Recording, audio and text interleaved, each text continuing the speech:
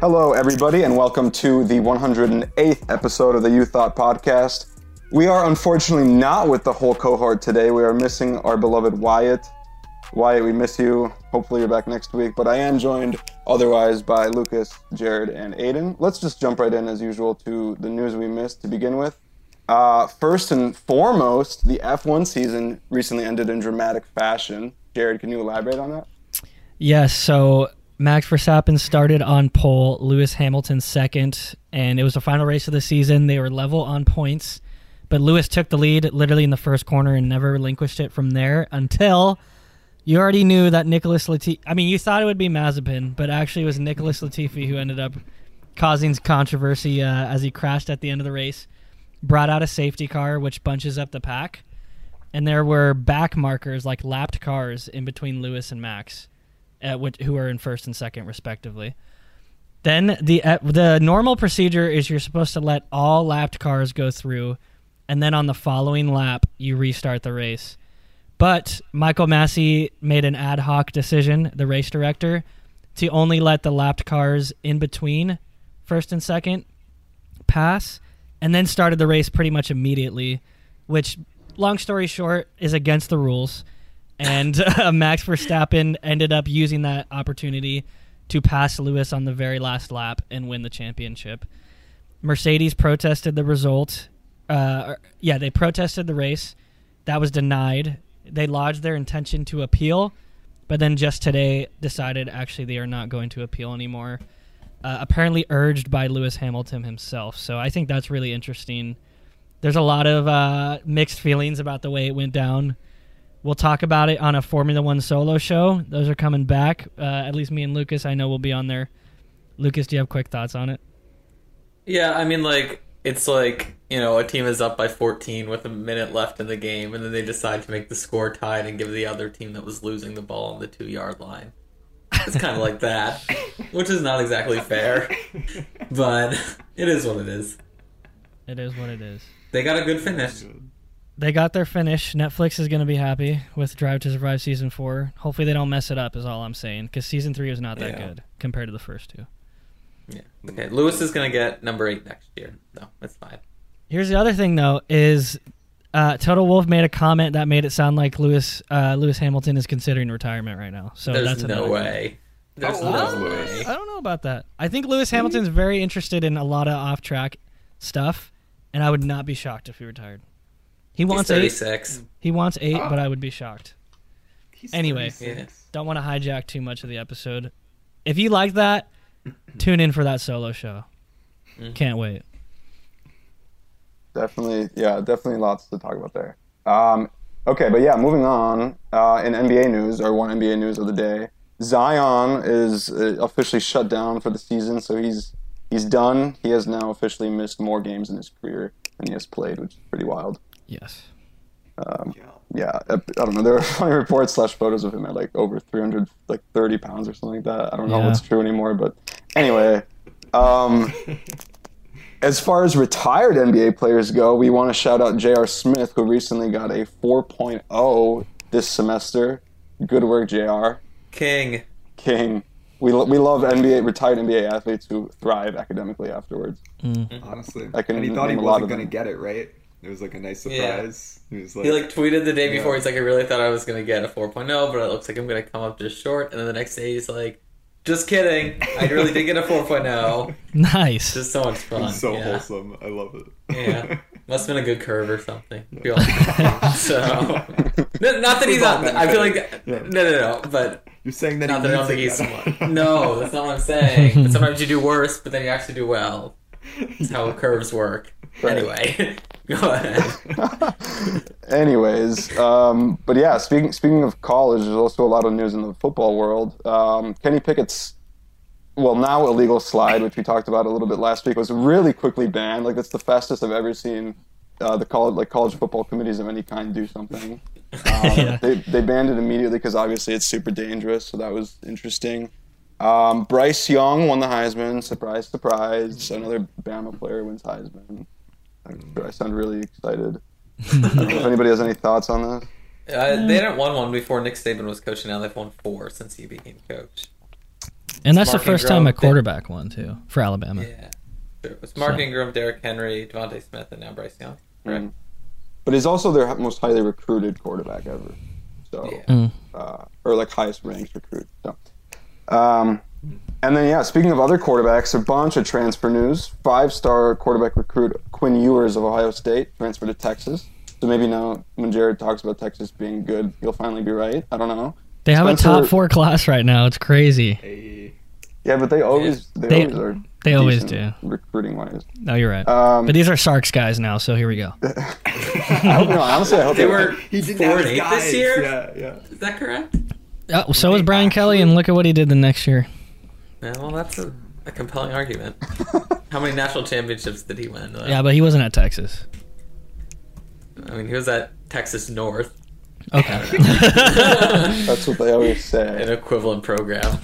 Anyway. Yeah. Anyway, Spencer Rattler committed to USC. Not the USC you're thinking of, though. South Carolina, which is interesting.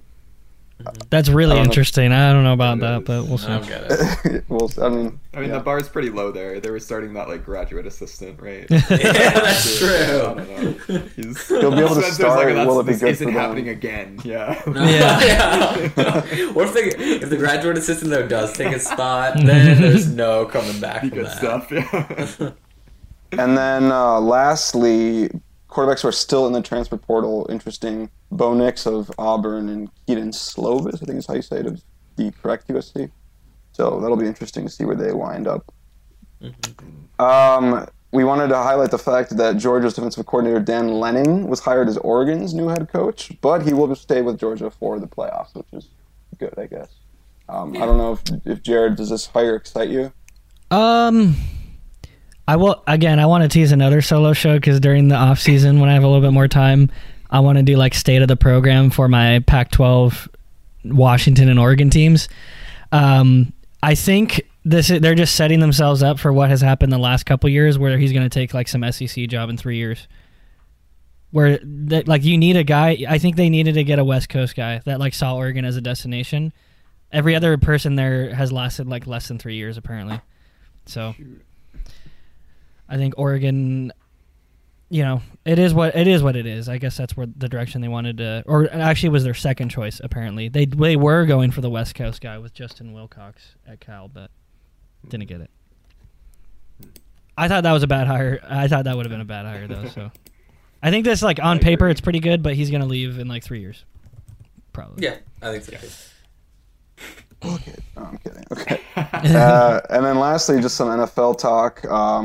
This is in addition to all the crazy COVID news that has been happening recently, but a whole bunch of teams and players are on like COVID watch or whatever. But there were actually concrete injuries that happened to some notable quarterbacks last week. Lamar sprained his ankle, didn't return. He is like likely to play, but we're still not sure. Josh Allen left his game in a walking boot, and they don't know if he's going to be playing. And Aaron Rodgers had a setback with his fractured toe, and we also don't know if he's going to be playing. So it's definitely interesting now, especially with playoff implications, with the season coming to a close in a few weeks. I'm a little worried we might start getting some COVID shutdowns with games. Yeah. The way things have been going. Yeah. Yeah. Do you see that today the NFL laxed? I think it was the NFL laxed their rules around like how soon after getting COVID a player can play. Yeah. They relaxed them? Everything. Yeah. Yeah. Oh. For vaccinated players, right? Yeah. I think. Interesting. Presumably to offset this, which definitely is super logical.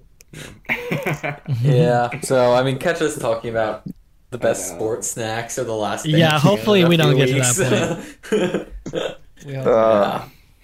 Okay, and then lastly, probably the big news of the week was Urban Meyer actually just straight up got fired. He didn't even manage to finish one season with the Jaguars. I don't know if anybody has any thoughts on this. Surprised? Not surprised? He kicked a player, Allegedly. The kicker. Yeah. Allegedly he kicked a kicker. He said, let me show you how to do your job. This really did. Yeah. Yeah, crazy. Because I mean, in terms of on-field performance, I don't know what we expected out of the Jaguars this year, but I didn't expect like that much more than what we're seeing right now. Maybe a little bit more, but it's been all like the off-field chaos. Yeah. You know. He's like He apparently told the staff he's like had a better coaching staff at Bowling Green. Like, that was his big thing. Yeah, apparently there was a moment where he said, like, what have you won? Like, what championships have you won? What, like, win or success do you have on your resume? He said something like that to them, and it was like, dude, you won in college. It doesn't count anymore. Can I walk back my statements from a couple episodes ago where I said Notre Dame should give him a call? Yeah. That's not looking good right now. You've seen the light. He tarnished a perfectly fine legacy by the end of his career, by doing this. Yeah, he did. He had everything he touches is gold kind of thing. I mean, like, he had some controversy, but still pretty much like, all right, stellar coach. Knows how to build a culture and all that, and complete 180. So, yeah. I've seen some tweets too about like how the 2008 Florida team is like the most interesting team in sports history with like Urban Meyer, Tim Tebow, Aaron Hernandez, Riley Cooper, like all these, my like, goodness, yeah, that's crazy. They had Cam right before he transferred. They did. Cam was also on that team, I think. There was the Pouncey brothers. Yeah, I saw a tweet about this as well. Oh my gosh, if they would have done they probably did maybe some sort of Hard Knocks or something. Hopefully, they're somewhere on YouTube. Goodness. I want a 30 for 30 just about like the 2008 Florida team. Yeah, that'd be great. I think it'd be fascinating. Yeah. All right. Let's finally dive in to our first discussion. I alluded to the playoff implications a few minutes ago, and now let's talk about that a little bit in more detail, specifically in the NFC. The last two wildcard spots there. Actually, there's even more ambiguity than just those two spots now, but there's a bunch of teams in the running right now. 7-6 49ers, a bunch of 6-7 teams, even some 5-8 teams. So, Lucas, let's start with you. Who do you think are the most likely teams to snag those last two wildcard spots? All right, so I'm not going to go through and rank every single team who has a chance, but I'm going to rank, I think, the top 4 teams in order that I think are most likely to make the playoffs. And the team that I think is most likely, and I don't think this is just a homer pick, is the Philadelphia Eagles. That's a homer pick. No, it's not. Listen, hear me out. They're my favorite team, sure, but I'm going to go through a few reasons why I think the Eagles have the best shot to get the last wildcard spot in the NFC. First, easy remaining schedule. I think the Eagles have by far the easiest remaining schedule. They have 2 games against Washington, who, despite being pretty okay recently, showed that against a competent defense in the Cowboys this past weekend, they couldn't do anything. And then in addition to those 2 games against Washington, they have 1 against the Giants and then 1 against the Cowboys. I think there are at least 2 guaranteed wins there, probably 3. I know they lost to the Giants last time, but Hurts isn't going to throw 3 interceptions again. Jalen Reagor isn't going to drop 2 passes in the end zone again. I think that they'll be fine and probably win all their games except the Cowboys games. Second, they have a better offense and defense than most of the other teams going for the wild card. The only team with a better offense competing for the wild card, 49ers. The only team with better defense, also the 49ers. So you may ask why I'm not picking the 49ers first, but we'll get to that in a second. Last is momentum. The Eagles started slow this year, but I think they've really turned it on as of late. They've developed one of the best rushing offenses in the NFL when Hurts plays, and I think they'll continue that to the end of the season. So I think it comes down ultimately to whether they can beat Washington. But if they win both those, I think they should coast into the wild card. Number 2, the Atlanta Falcons. No way! That's ridiculous. Bold, I know. Listen, I feel teams that are birds that are going to make the playoffs. Okay. Maybe. No, but I have other reasons. Now you ask why I might not be picking the 49ers here. Again, we'll get to it. But the Falcons have 2 things on their side. 1, momentum. I think they might have actually turned a corner lately. They've won 2 of the last 3. They've had some bad losses early in the year, but, they can grit it out. Matt Ryan's probably the most experienced quarterback amongst them. I think helps them out a lot.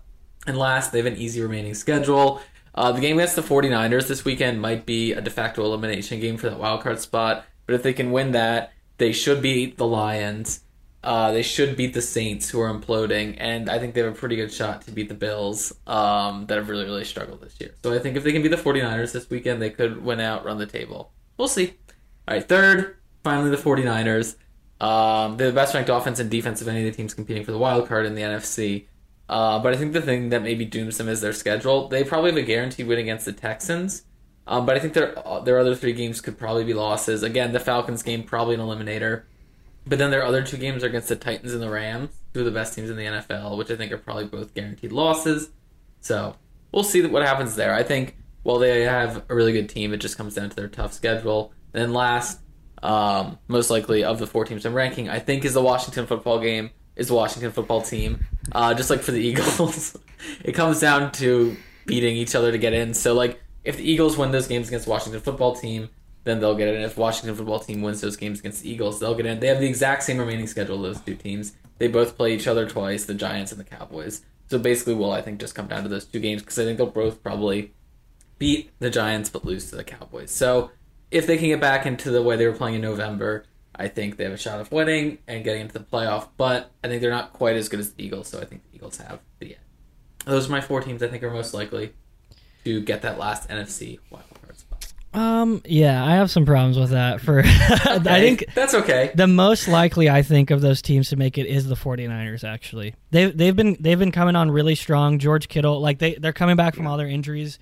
George Kittle's been absolutely going off recently. I have him on my fantasy team, so that's kind of how I got pinged to that. But he's been going off, and Jimmy G and Kyle Shanahan are like, when they're healthy, are a pretty good duo in general. And I think the Titans have been kind of sputtering. I think that they can win that game. The Bills have been sputtering. They can easily win that game. And like you said, guaranteed win against the Texans. Who knows what happens against the Rams. But I think the 49ers have a lot of talent. I actually think the second team is a team you did not mention, the Minnesota Vikings. They just have a lot of talent. They have a lot of talent on their roster. Like, as much as we want to bash against Kirk, he is playing pretty well this season. Like, they just put up 36. Was it 36 last game? In the 30s somewhere. They had a 29-0 lead at one point. It's like they've beaten the Packers, who I think are the best team in the NFL, right? And they just have so much talent. They can play with anybody. And I don't think these one-score games are going to – they can't all go against them. You know, I think they're going to start pulling out some of these at the end of the year. Hopefully, like with injuries and that sort of stuff, they stay fine. But, you know, Dalvin Cook, Justin Jefferson, Adam Thielen, Kirk Cousins is a really good offensive core. I think they just have more talent than – yes, the Eagles have an easy schedule, but I just think they're like a run-heavy, a little bit more limited team offensively especially than I think the other teams are. I don't give the Saints or Washington football team or the Falcons. I literally did not even write them down as having a shot. Same. So yeah. I'm definitely with you, Jared. Though I think the Vikings are definitely the most intriguing. I think they're the most likely to actually, do something in the playoffs. Not necessarily, make a huge run, but to actually upset someone because they've given everyone a scare. The Ravens, the Cowboys, the Cardinals, the Bengals, like a bunch of good teams they've played and lost to in super close fashion, and they've beaten, as you mentioned, the Packers, they've beaten the Chargers. They don't have the easiest path forward, but they have 2 games against the Bears, which is not necessarily 2 automatic wins, but a guaranteed one score. Very possibly 2 wins right there. And then the Rams and Green Bay, which, they've already beaten Green Bay once. I wouldn't be surprised if they won at least one of those games. So I'm hoping for the Vikings because I think they're the most interesting team. And I think they can do it. But, like, the Eagles, who have the Eagles beaten? Like, the Broncos? The thing is, they don't have to beat anybody. Right. Yeah. Right. Like, I don't. Do I think the Eagles are the best team of those teams? No, but do I think they're most likely to? I think no, yes, you're not. Yeah, you're not necessarily wrong there. But yeah, I'm rooting for the Vikings part. I'm with you. Yeah. I actually have them listed as the what would be the 8th seed. I don't think they're gonna make it. What? Yeah, I actually. So wait, who do I agree with? I think it's gonna be the Niners and the Washington football team. Actually, so I'm losing track. I don't think that the Eagles will win as many games as the Washington football team as you think, Lucas. Because kind of like what Aiden was saying, like who have the Eagles beaten versus the Washington football team have actually beaten, like they've beaten the Bucks, for instance. They've had some solid wins. I think they've just been hot recently. So yeah, anyway, I was looking at schedules remaining and basically just trying to count how many games I think teams will win of their remaining 4, and I thought that the Niners would win at least 2, if not 3, and ditto for the Washington football team, and all the other teams are going to go 2-2 or worse, in my opinion, including the Vikings. Unfortunately, I agree with you, Aiden, that the Vikings would be awesome in the playoffs because they have that potential, but as a Minnesota fan, I just can't get my hopes up. Yeah, I think that's fair. I think they drop at least 1 of 2 against the Bears. The Bears put up a decent fight against the Packers this weekend. I could see it happening. I think we're going to get one NFC East. Like, of those last two spots, I think we're going to get one NFC East team just because they play the exact same schedule. So I think whoever plays out that schedule better will get in of the two of them. Yeah. Yeah. Yeah, I think the Giants get good. Sorry. Always possible. Yeah, where's Wyatt at to defend the Giants? But yeah, I think the thing I'm most skeptical of, though, is whether the Eagles will, beat the Washington football team twice. I'm not sold on those being easy games by any means. Well, we'll see. First one this weekend. Go Birds. True. The Falcons, you mean? I'm sorry. Yeah, the Falcons. Intentionally vague, All right, well, let's change tack slightly here, because all this talk about which teams will make it perhaps begs the question of whether we want any of these teams to make it. As we've said, maybe the Washington football team isn't that good. Maybe the Eagles aren't that good, so on and so forth. So, Aiden, let's throw it to you now. Do you think that the NFL actually made a mistake and overexpanded 2 years ago by adding this third wildcard team? Yes. I feel like we talk constantly about like the college football playoff and how it should be expanded. I think most of us are in favor of it expanding. Jared, is here and may have a different opinion, but I think we're generally on that same page. But like with the college football playoff, we're talking about teams we haven't necessarily seen play each other, who could maybe make some noise. Teams who have one or two losses, and have kind of earned their moment in the spotlight. Whereas with the NFL, we're talking about teams that we've seen play each other all season, and some of them are just not playoff teams. They haven't really beaten good teams like the Washington football team, Eagles, Niners. Like a lot of the contenders, once in a while maybe they'll take out someone good, but in general, the wins that they get are against bad teams. Like the playoffs should be a privilege, something that's earned. And as we inch towards a league where half the teams are going to have a playoff spot, we're not there yet, but 14 we're getting there. We're getting to NBA level. How much does it mean at this point, and how threatening are some of the teams that are, contending for this last playoff spot? I don't think very threatening. And I feel like if it's not a team that anyone's scared of, or a team that anyone thinks could even potentially contend for a title, why are they in the playoffs? They're just watering it down. And in football, there's a serious wear and tear element of, we add extra games, we could potentially cause problems for future games. And I really just don't think it's worth it for, some first round matchups with, 7 seeds that don't feel like they've actually earned anything here. I will rush to the defense of expansion here, actually, just a little bit. I like that in order to avoid that chaos of potentially getting upset by a Vikings team, you want that number 1 seed. You get a bye. You play one less game than everybody else. You have home field advantage. It makes the regular season matter just a little bit more. And I think that's a good thing about this structure, that there's only one team in each conference that gets a bye, incentivizing you to be the best team throughout the regular season. I think that's a good thing. I think that you're wrong. I mean, you hinted at the regular season meaning more, but it only means more for the number 1 seed. I think across the board. Well, yeah, but that shouldn't be the thing that's most important. I think the regular season matters so much less across the board. I think pretty easily at this point, you'll get teams who are below 500 making the playoff. I think almost certainly the last seed in the wild card, or the last NFC wildcard team will be 8-9 this year. And I think that no sport should ever, ever, ever have a team in it which is below 500 make the playoffs. I think it's a problem in the NBA. If you lose more games than you win, you should not make the playoff. It completely devalues the regular season and anything that it's for. And it occasionally happened in the old NFL system, very, very infrequently, but it did happen. So you shouldn't expand it to make that more possible. I get it's money and blah, blah, blah, blah, blah, blah.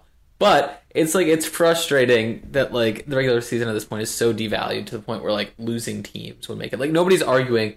The thing is too, comparing it to college. In college there are 135 teams, and we're talking about expanding it from 4 to 8 or 4 to 12. In the NFL, where there are 32 teams and now 14 of them are making it. Bad teams are going to make it. I think it's a completely different scenario. It completely devalues the regular season, and I just think it's not good. Okay, can I give one counterpoint? Yeah. We haven't talked Go about the ahead. AFC at all. Last year, who was the seventh seed? It was the 11-5 Colts who played the Bills, who made it to the AFC Championship by 3 points. They played them close by 3 points in the first game of the season. So I think what I'm trying to say is that ideally we could get a few more seasons of a sample size to see, because it's not like it's never going to happen that you get a really good team making it as a seventh seed. If your conference is good like the AFC was last year. The NFC has been weak both years, and so yeah. But yeah, I think ultimately my biggest gripe with it is like what we're saying about adding the game. If the NFL hadn't added a 17th regular season game as well, then I would be a little bit less annoyed. But like they just want to really kill the players by adding an extra playoff game and adding an extra regular season game, which bothers me a little bit.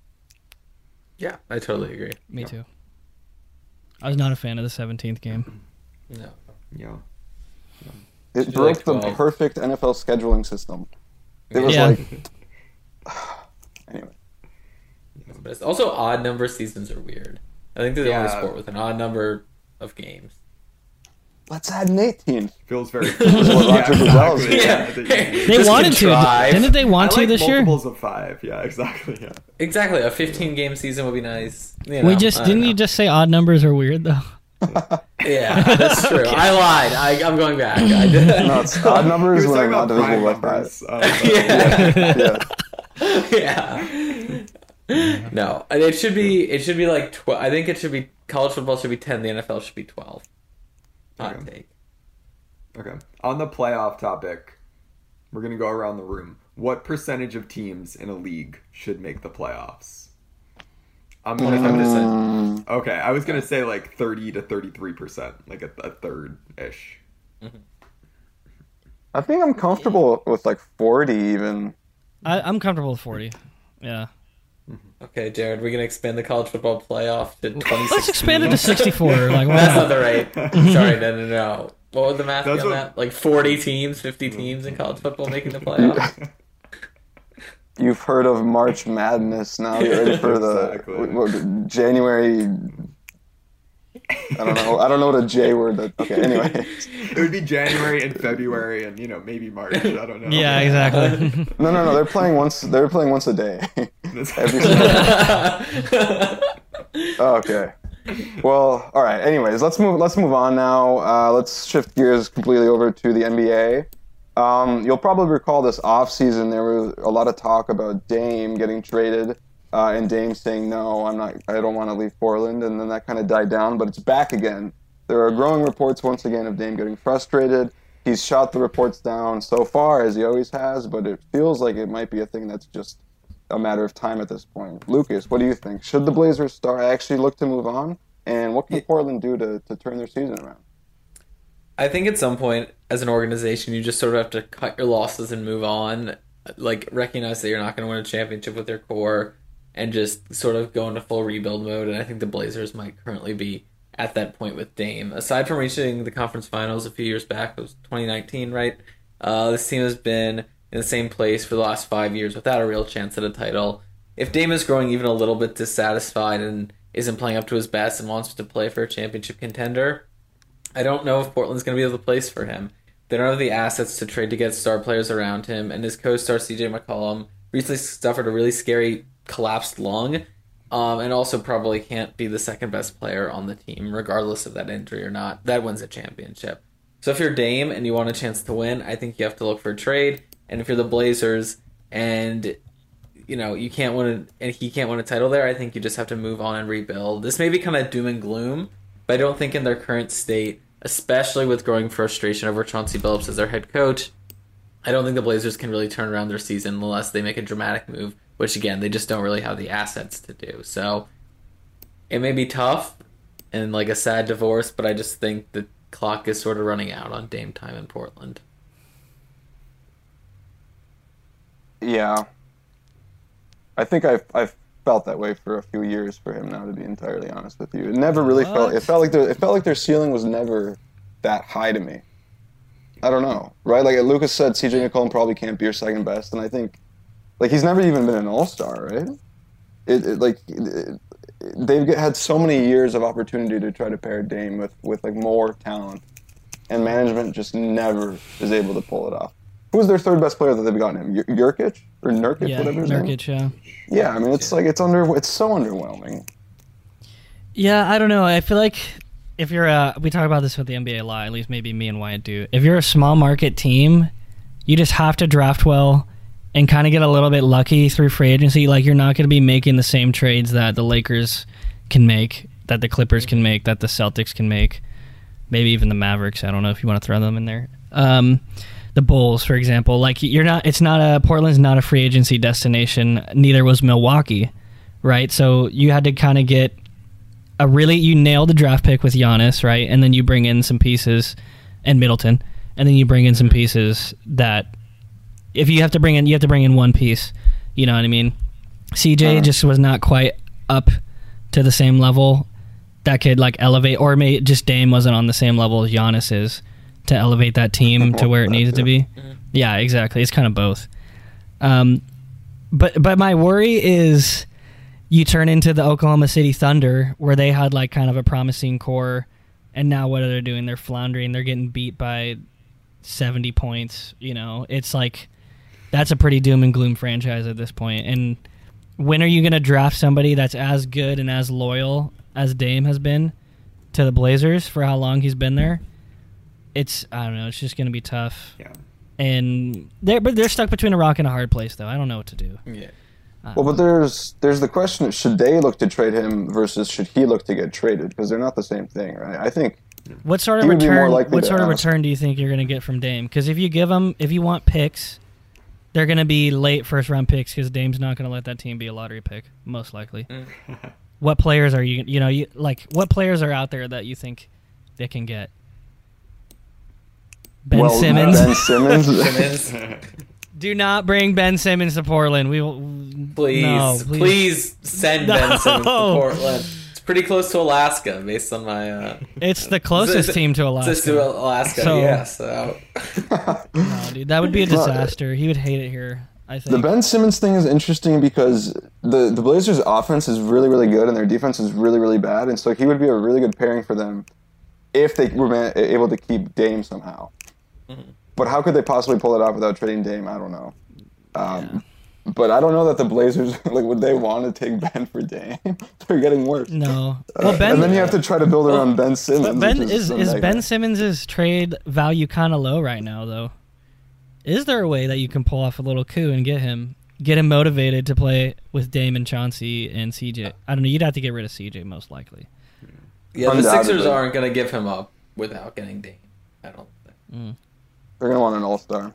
Yeah. They've explicitly said they want a top 25 player for Ben. All right, CJ McCollum. There you go. It's a Honestly, loose definition of top 25. okay, CJ was always underrated though in CJ's defense. Yeah. CJ should have been an all-star. But yeah, at this point, is he top 25? No. That's Yeah. That's The problem is like the Sixers have Seth Curry, who is like does kind of the same thing as CJ. Like it'd be kind of redundant to trade for him at this point. So I don't know. What about the Boston Celtics? Portland gets Jaylen Brown. That's a better offer.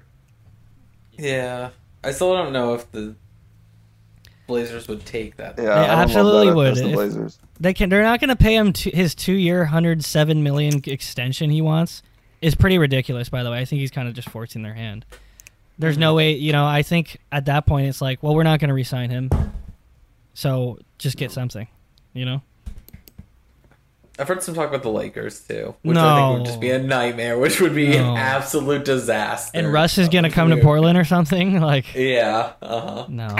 I mean, I guess it'd be just kind of like- fun. He'd sell some tickets if that's what Portland wants, but He could go back to being a triple-double machine every night. yeah. He Yeah. was with the Thunder. But it's just like that team would run so Oh poorly my god. if Dame went there. Yeah. Triple-double does not equal win. Exactly. One interesting one that I read about, well, actually there were two. One was the Timberwolves. Have to shout out the Timberwolves. If they managed to get rid of D'Lo and throw in a bunch of picks, do you think the Blazers would like that? Potentially. But those picks- I mean, those in terms picks of are- picks. Those picks are going to be like probably like what 16th or so overall, maybe like a Well, you little could always lower do than the that. thing that some teams have like doing recently, which is ask for picks like 6 years in the future and just bank on the team getting bad again, which worked. Like the Thunder, I think, did that and it worked out. Or The Thunder have an insane number of first. Has it worked? Yeah, It hasn't the worked out Thunder yet. have though. everything in terms of well, It hasn't yeah, worked out yet. so we don't eventually, know. Jared. Yeah. Yeah, get back to me in 2032. Well, what about the? I don't know what the Sixers really did, but what about the trust the process, like tanking, getting a bunch of first-round picks, early first-round picks? That has not yet come to fruition either. They got one hit. Okay, yeah, but they haven't Well- won a championship, Yeah. so you know. Yeah, but it's better than where they were. I mean, Yeah. might have been lofty to have the goal be championship in that case. But they did improve. They got like I'll give it 1.5 hits. Ben was pretty good too. yeah. Okay, if Yeah. the Lucas is, I'll ask you first. If Dame does go to the Sixers, do you think they're like a favorite in the East at that point? Probably in the West, or probably just in the NBA, maybe. Maybe. I'd be interested to see how well Dame and Embiid play together. Probably pretty well. They space they would completely space out the floor. You have Dame pulling up from like 50 feet back, and then Embiid dominating the paint. So I think that's hard to defend. And then you got Seth Curry if you don't give him up. Yeah, but my thing is just like I'm like Bart is with the Vikings, like I am with the Sixers. I'm just doom and gloom. Like I feel like something would go wrong, and it just Probably wouldn't Embiid would get hurt or turn out something. well. Yeah, I mean, in theory, on paper, it's an incredible move. They'd be the favorite in the East, but like, I don't know, like a starting five of Seth and Dame and Embiid and I guess I don't know Thibault or Green or Harris. Like it'd be good. I don't know who would leave in the deal too, like of those guys. But in theory, like it would work out really well. But I'm not optimistic. Something would go wrong. If like Dame normal. if Dame does have to get traded, that's where I would want to see him go. Is the Sixers personally? I think that's the most fun. One of the most fun options I can think of right now. I agree. All right, let's move on to the biggest NBA news of the week, which was Steph finally breaking Ray Allen's record for three-pointers made in a career. Interestingly enough, he did it in like 500 fewer games or something like that. It's absolutely nuts. He's probably. I mean, I don't know if we think that record is ever going to get broken, but it very well might not. But anyways, him breaking the record seems to pose an interesting question. I think I saw this on Twitter originally. Is Steph better at shooting threes than any athlete has ever been at like one specific skill? So we wanted to go through and just talk about some other athletes that we think might have better cases for that claim. So Jared, let's start with you. So I'm glad I'm going first because I think two others might have the same person, to be honest. I am saying this person actually has a great case. The best athlete at any skill ever was Ricky Henderson stealing bases. All right, cool. No, I had him noted as well. Okay, cool. Well, he holds the MLB record, obviously, of 1,406 stolen bases. Second place is 938, so he's almost 500 clear of the next guy. I think is pretty crazy. And like to put it in perspective, the active player with the most stolen bases right now, D. Gordon, as long as this is still accurate according to the like MLB reference, only has 333. So like, literally 1,000 less than Ricky Henderson. I don't think we're ever going to see this record getting broken unless the way that the MLB game is played like dramatically changes because small ball's dying. And one of Lucas's favorite channels, the SB Nation Dorktown, did a little video on this. That in terms of looking at like the records that were set, a lot of them were set pretty early on. Like when you think of the home run record, right? Babe Ruth obviously set that very early on, and then only marginally increased past then. So we kind of like by like the 20s and 30s had maximized what people can do on a baseball field. But Ricky Henderson, while the MLB game was like mature, like already 80 years old, all of a sudden like completely took the record to a new direction. And like that just doesn't happen in terms of like what Steph does in terms of how he changed the game too. Ricky Henderson like was playing a different game than anybody else was. I mean, like one season he stole 130 bases, like almost won a game. That's insane. That is absolutely like we will probably we will never see that again. I don't think that would be so crazy. Yeah. Like one time he stole 5 bases in a game on 4 plate appearances. He didn't even hit. He didn't even record a hit either, and he scored 4 runs in that game. So he Interesting trivia. Do we know what the record for most stolen bases in a game by one player is? Because that's not it. I thought it would be when Honestly, I saw that. I would have thought it was. What is it? It's actually it's 4 players had 6. Yeah, Oh, which wow. is insane. Even 5 is crazy. I'm sorry though. No, it's good. I would say where Steph the probably team has like a wants you to better steal base. case over Ricky is Steph is also, not only does he have like the all-time record in terms of 3-pointers made, but he's pretty efficient. Like he's 7th all-time, which is a little bit comparatively better like than Ricky's standings. Though I would say the stolen base like percentage, like in terms of success rate, is not really heavily qualified. Like there's some people, the number one guy on the list has 91 attempts, where Ricky Henderson has like 1,000, like more than 1,000. I think he has like 2,000 even. But he still was 80.7% successful, which is pretty crazy. And even then, with that success rate, he also holds the record for most times caught stealing, which just shows how much he was running. It's crazy. Yeah. So, I don't know. I think Ricky Henderson's records are like pretty unbeatable. He played for, like, outside of that, too, he played for 25 years. His MVP was in his 12th season. Like, the longevity of him was pretty insane. So, I would say if anybody has a case against Steph, it's Ricky Henderson stealing a base. Yeah. That 80% is way higher than I thought it was going to be, or at least a bit higher than I thought it was going to be. Because, like, a lot of stolen bases, at least at this point in baseball, are based on surprise to some degree. Right. Not even surprise, just, like, it's not a super frequent thing. So, you know, people aren't always, like, super on guard for it. So the fact that if Ricky Henderson was on first base, you probably knew that he was going to try to steal, Yeah. and that they still only got him, 80.7% of the time. That's pretty wild. Yeah. He's crazy. Yeah. Okay. Well, let's move on then to who's next. Aiden. Who do you got? Yeah.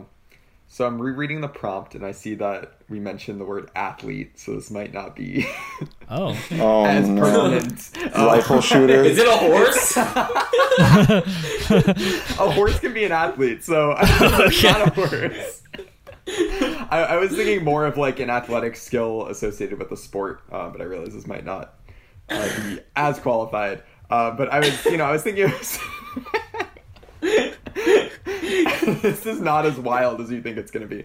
But I was thinking of basketball in particular. At least my first thought was basketball in terms of Steph Curry is pretty good at, shooting a basketball. He's solid at it. You got to give him that. And so I was thinking about other people who have been good at shooting a basketball, though not necessarily while moving or while being guarded by an NBA defender. So I was particularly interested in the records around the most free throws made in a row, which get pretty wild at a certain point. In particular, we have Tom Amberry, household name. I don't know why I said his last name. We all know who Tom is. He's the Tom. Yeah. He is LeBron. He is Steph. Yeah, he's the most famous athlete / podiatrist that there is in the world. But anyway, after college, he played college basketball, I think, and he turned down a 2-year contract with the Minneapolis Lakers. That's how long ago this was.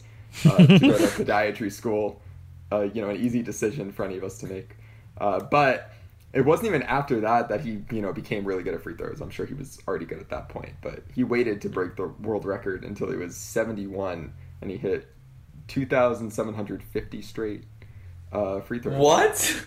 Which is, it's 2,750 free throws at the age of 71. That's crazy. Yeah, and he went on to coach a bunch of Chicago Bulls players in the 90s, so probably like Jordan and whatnot, on how to shoot free throws. Because, they were like, oh, this guy, he knows feet well. He also knows free throws, which is absurd. But anyway, that record was not good enough, apparently, because three years later, Ted St. Martin, a guy who played high school basketball but wasn't even a starter on his high school basketball team, apparently, hit 5,221 What? straight free throws at the age of 55, and I he don't did believe it. that's I'm real. pretty sure. Yeah, like honestly, Tom Amberry's number. I forget the exact hours over which he did it, but I think it was like 11 or 12 hours. He hit 2,700 free throws. Ted St. Martin hit this, over 5,000 number over the course of, I think it was 8 or 9 hours. So way less time. What? And hit 5K plus free throws What in the that heck? period. No way. And That's so, not. like, Let's do some quick math. Like Steph Curry wishes. Like it's Yeah. Steph Curry at a max. That's career not hit possible. 80 in a row. Hit 80 free throws in a row. And again, we're talking about a different scenario. There's crowds. There's pressure. There's fatigue and whatnot. Though maybe on free throw 5,220 you're fatigued. But yeah. So Wait, in terms of like a specific skill, or a specific like skill that we associate with athletics, well done to Tom Amberry, and even more well done to Ted St. Martin. That's Did crazy. you- It's did like you a say free throw 9 every 10 seconds. Did you say 9 Right? hours? I think Yeah. it was 9 hours. About every 10 seconds. It's definitely Five, possible. Wait, no. Isn't that 500? Is that 580 per hour? That's not possible. Yeah, it is. That's like one every 10 seconds. He just had people feeding him. Wait, let's see. Should we set mean, up a No, math no, right it's now? not. Should we make it happen? That's Yeah. 10 every second. It's the other way around. I don't think so, because there are 3,600 seconds in an hour, right? So Oh yeah, I'm doing talking about- because of the hour conversion. yeah. Yeah. But still, 580. No, 580. It's one every 10 seconds. It's one every 6, according to Google. Oh. 5 Let points. me confirm that. Did you see athletic prowess to be able to do that? It's At insane. 55. Yeah. It's like bam, bam, bam. I know everybody listening can see me motioning, picking up a ball, and shooting a free throw. No, but 80's right though. I mean, fatigue would absolutely come into play, and like not even after Yeah. that many. Totally would. After like, probably like 100 or 200, your arm would start feeling like, oh man, I can't do this for that much longer. Yeah, That's crazy. It's insane. The amount of practice that was that. I was going to ask, is that Guinness World verified?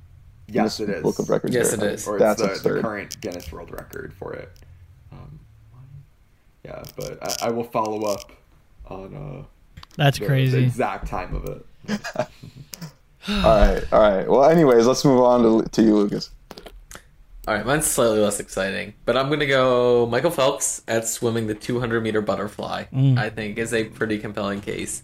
There are a lot of things you could choose for Michael Phelps as being the best ever at, but I think his performances in his signature event, which is the 200-meter butterfly, show that he might have been more skilled at swimming that stroke at that distance in swimming than anybody's ever been at any sports skill in history. So let's run through his record at major events. These are the major competitive events he ever swam this event at. And I'm not skipping any, I'm just reading them all out. 2001, World Championships, gold at age 15, setting a world record. 2003, World Champs, gold. 2004 Olympics, gold Olympic record. 2006 Pan-Pacific Games, gold world record. 2007 World Championships, gold world record. 2008 Olympics, gold world record Olympic record. 2009 World Champs, gold world record. 2010 Pan-Pacific Champs, gold. 2011 World Champs, gold. 2012 Olympics, his first slip-up, silver. 2016 Olympics, gold, after coming out of retirement. In every single major meet he swam, he only lost once. And everybody's allowed a slip-up. Steph Curry misses some shots. Michael Phelps can slip up once in the 200-meter butterfly. His 2009 time was the world record for 10 years, which is the longest anybody has ever held the world record for. The other previous longest, or the only, like the next closest length for someone to hold the world record in that event was 3 or 4 years or something like that. So he almost doubled the longest world record time. He was just passed by Christoph Milak 2 years ago. And while it might not be the fastest time anymore, I think you could make a very compelling case that if Phelps was racing now, with current performance techniques, etc., it was Milak's age, he would absolutely still set the world record. I mean, the fact that he held the world record for 10 years when the next longest was 4, I think says something. So I think all that being said, Michael Phelps swimming the 200-meter butterfly may be the best any athlete was at any skill. Yeah, that's a good. Oh my god. Yeah. Yeah. I thought about him. Yeah. the like, just this setting the world record at age 15 is crazy. And then just like continuing that level of dominance for the next decade and a half. Like 15 years after he first did it again. I didn't realize he set a record at 15. Yeah, that's crazy. It's insane. Yeah, it's got to be really hard to take as another 200-meter butterfly swimmer. Though it's interesting that swimmers, I would have expected swimmers to like hit their prime, I guess, more into their, low 20s or whatnot. But you see a lot of swimmers like in their teens just go wild. Like Katie Ledecky also set like I feel like a bunch of records when she was in her teens. Yeah, she's crazy good too. Yeah. I remember when Katie Ledecky was like winning medals, they were like, now she's gonna go back to high school and like all her friends are like, I don't know. I thought that was funny. Yeah, she's our age too, which was fun. Yeah, that's crazy. Yeah, March 17th, 97. Very close to being. The classic person at my age is doing this like crazy successful thing, and then I have to compare So to I myself. suck. Yeah, exactly. All right, well, I'll round us out. I was really excited to talk about Ricky Henderson, so screw you, Jared. But I knew this would happen, so I have a backup. I thought about a few. I wanted to give some honorable mentions. I thought about Peyton Manning doing pre-snap reads, but it's impossible to quantify that, so I gave up.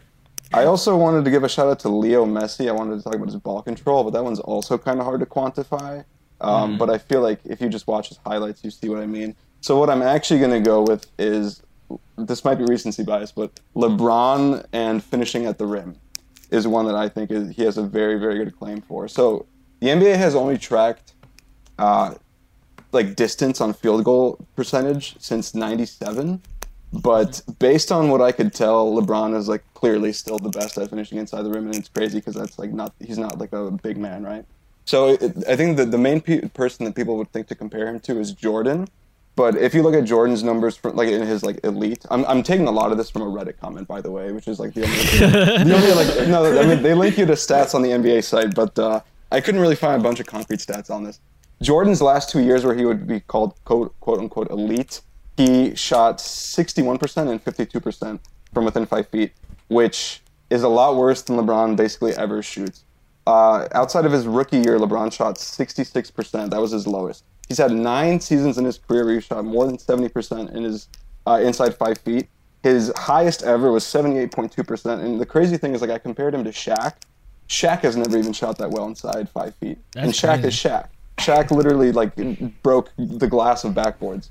It's crazy that LeBron has so consistently been so good at it for basically his whole career. And in addition to being consistent, he's like basically also as good at it percentage-wise as anybody else that I could find.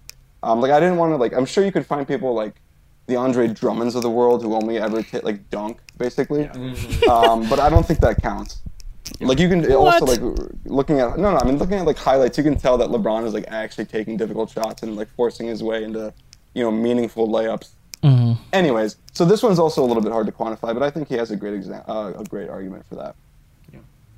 Yeah, I think so too. Yeah. I didn't even thought about that, but I think that's a really compelling point. Yeah, I definitely did not think about that, but yeah. Oh, one last honorable mention. I forgot to mention him. Some guy named John Eisner serving in tennis.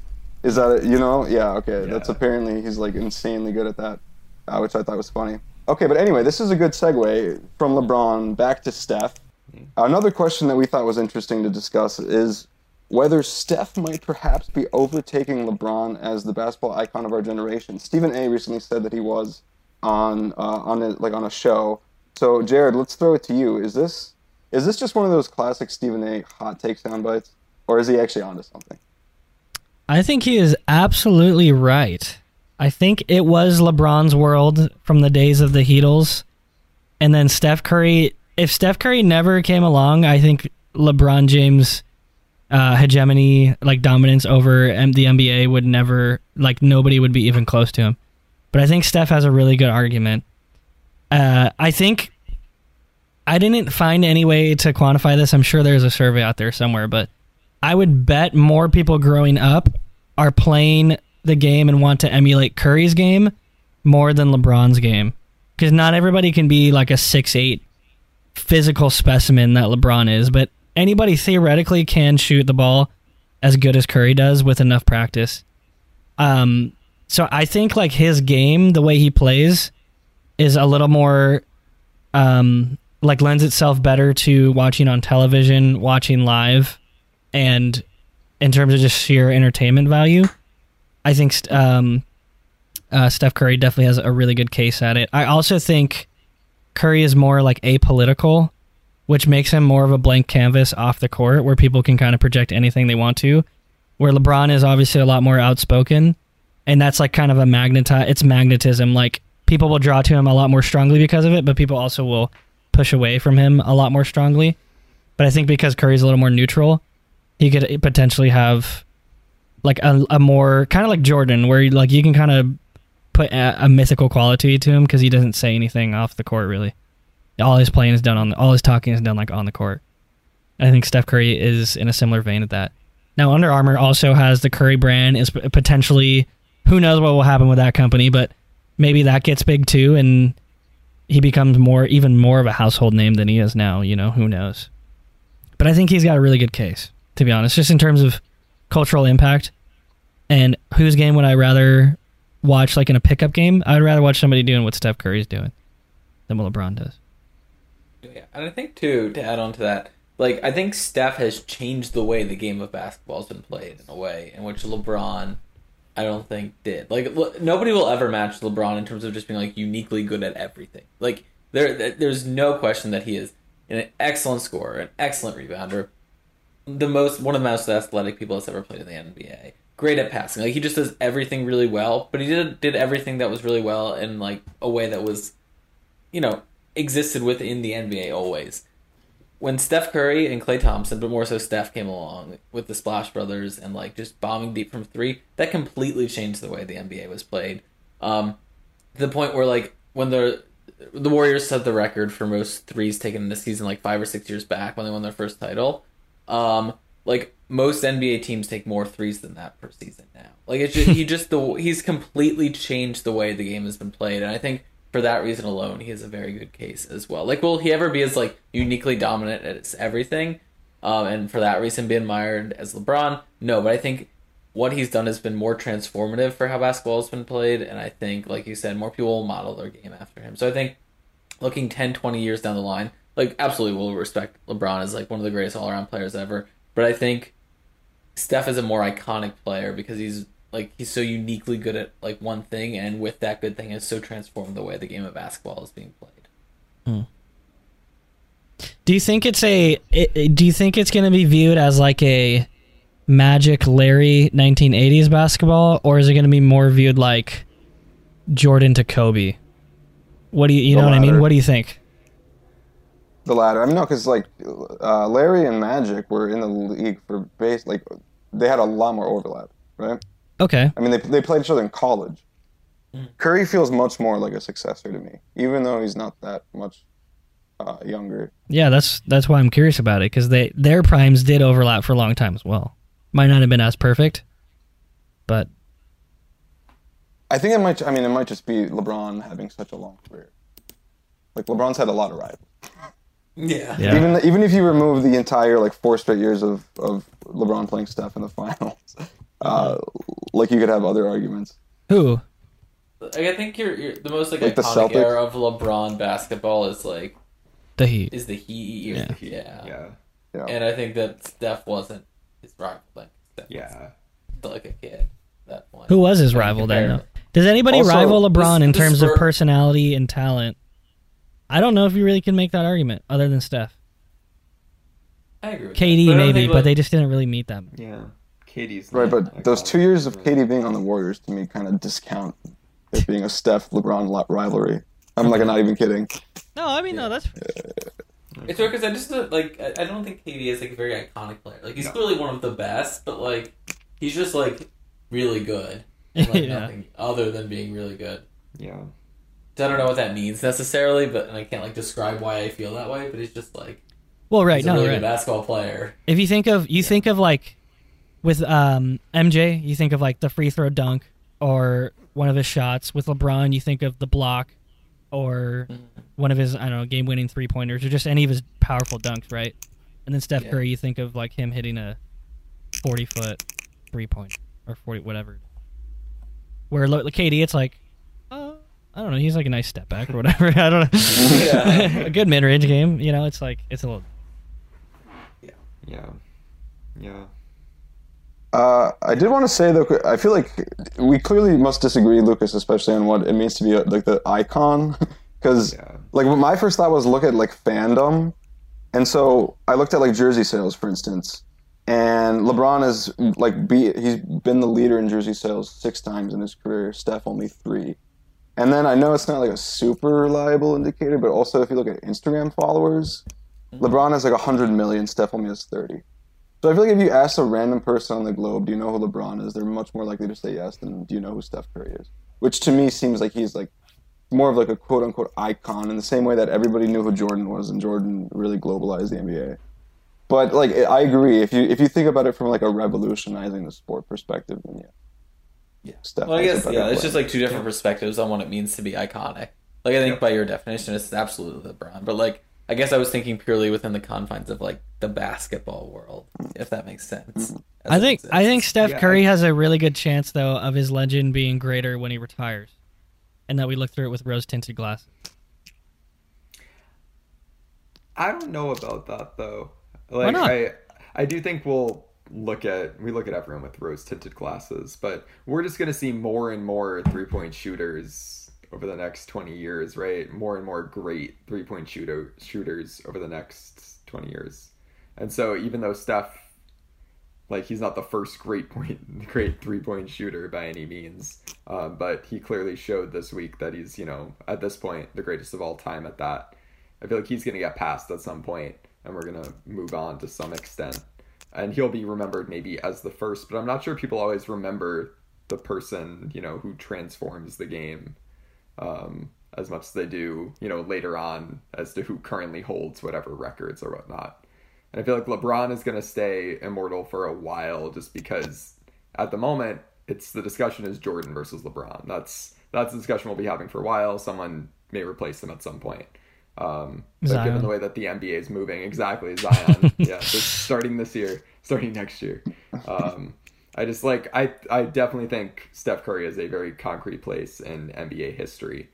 But I'm not convinced that he'll outlast LeBron in terms of his, the vision of how we remember them and who we compare them to. Anyway, that's it for us today. Per usual, follow us on all the social medias. We're on them all: Facebook, Instagram, TikTok, and listen to our backlog. We've got a couple episodes in the past that we've recorded.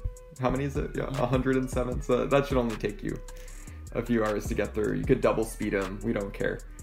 Could you shoot 5,000 free throws quicker or listen to all of our episodes? Is the real question. Well, do you have to listen to them one at a time? Use of my time? Yes. No, I have them all going. Just take in the information. Just take in our beautiful voices. But yeah, and also listen to our solo shows that Jared has been shamelessly self-promoting. Really disgusting. But we've got some F1s coming up, and in the future, got some Pac-12 ones coming up. So get hyped for those. And yeah, we'll be back next week per usual with our 109th episode. So thanks for listening.